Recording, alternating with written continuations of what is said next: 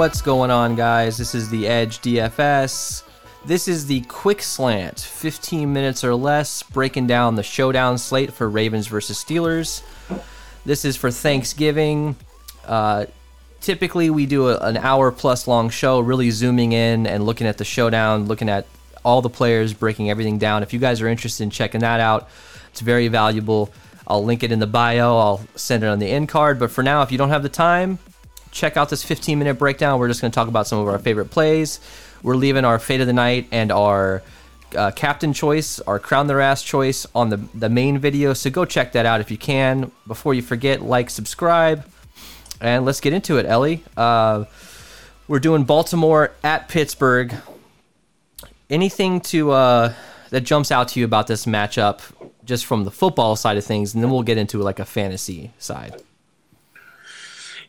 Yeah, man, I'm really excited for this game. I think we're going to have the opportunity to see some really good defenses play against each other. I think the ownership is coming in pretty heavily on Pittsburgh right now, given just the Vegas line and kind of the win odds. Yeah. And given the low total, I think it's going to offer some interesting roster construction. Mm-hmm. I think there's going to be plenty of ways to get different here, and we'll get into that shortly. But I'm excited for this game, man. It's going to be competitive, and everything's fairly decently priced on this slate. There's some value, and then there's some you got your high end players, but you're not just spending out the ass like you would on a normal slate. Yeah. So or on one of the other slates. So I'm excited for it, man. It's going to be fun.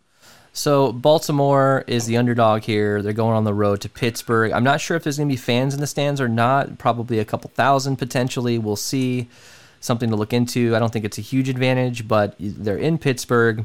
The weather might be a little bit wet. It's going to be a little cold, a little wet.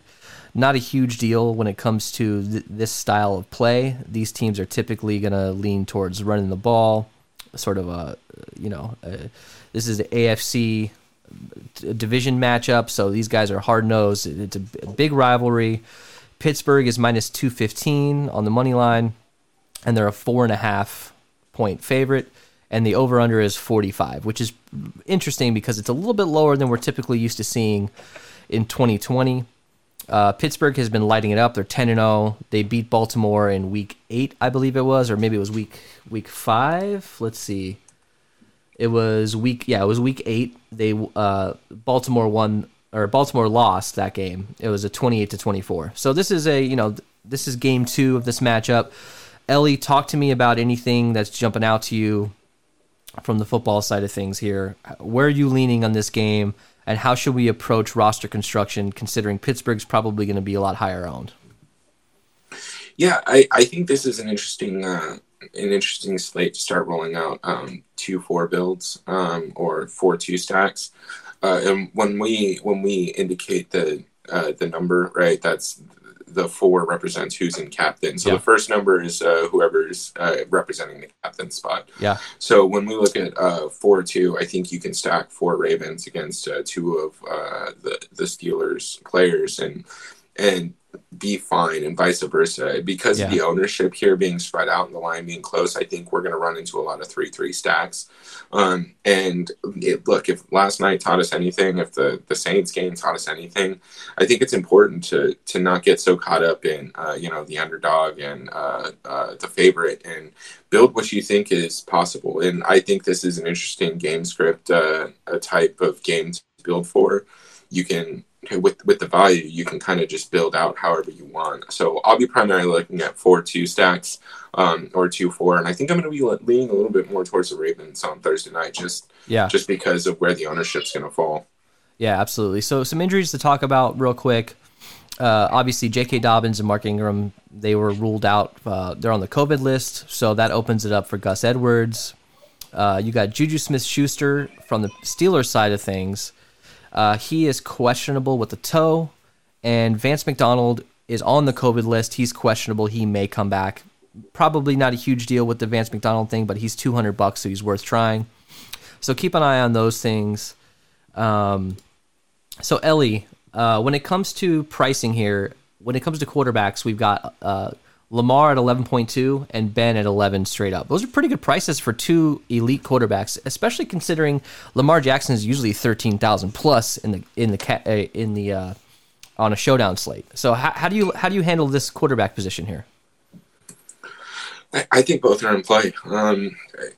Again, the top end of this spectrum isn't very high, and given the value that we have, I really don't understand why DraftKings didn't price up some of these other running backs. Yeah. Gus Edwards, they obviously got to, but Justice Hill, they weren't able to. So I think not having a guy in the 12.5 range up gives you a lot of flexibility on the slate. So I think it's very possible to run both quarterbacks. And given the fact that this is expected to be the defensive matchup, I kind of expect ownership to fall off of these guys a little bit. So it's going to be an interesting slate to build for. I think you're going to be able to get unique without doing anything too crazy. So I think they're both in play. I like them both. So keep an eye on Lamar. He's going to absorb a lot of those rushing attempts, in my opinion, with the other two running backs out. You got Gus Edwards, who's sort of a closing pitcher type of guy. come in the fourth quarter, run the clock down. He's a big dude.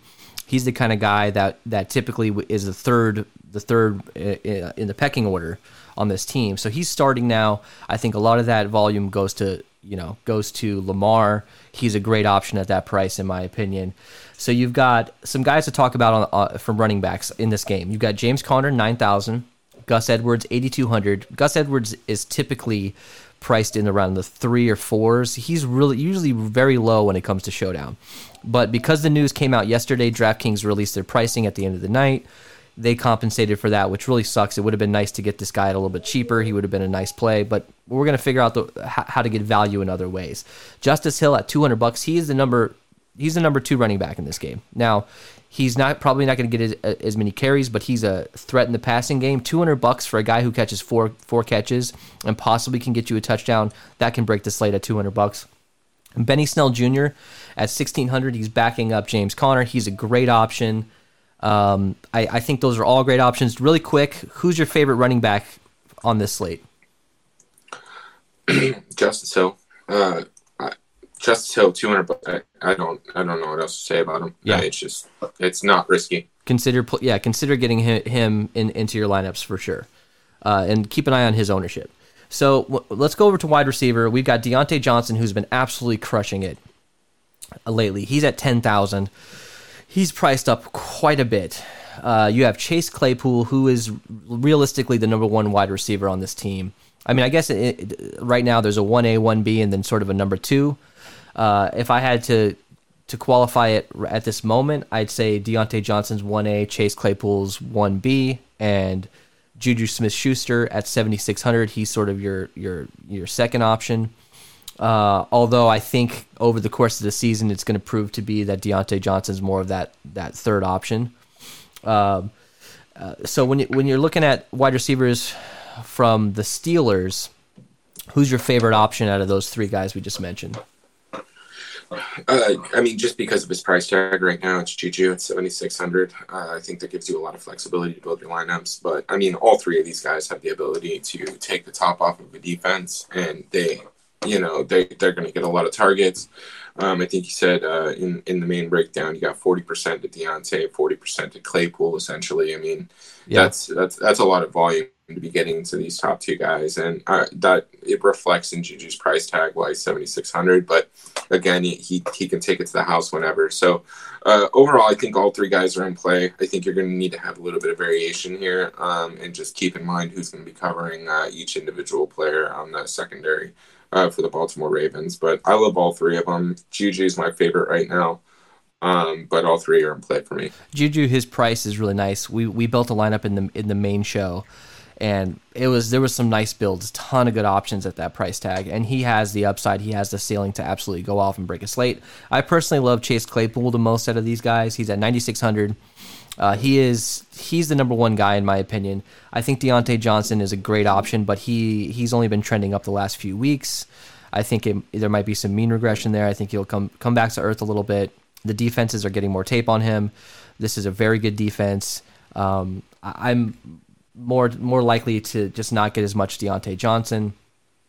When it comes to Baltimore wide receivers, you got Marquise Brown at 5,200. He's trending way down. You're talking about a guy who, typically speaking, is getting in the $8,000 to $10,000 range on showdown slates. You've got Willie Snead at 4,800. Des Bryant at 3,200, called up from the practice squad. He had like 5 targets last week.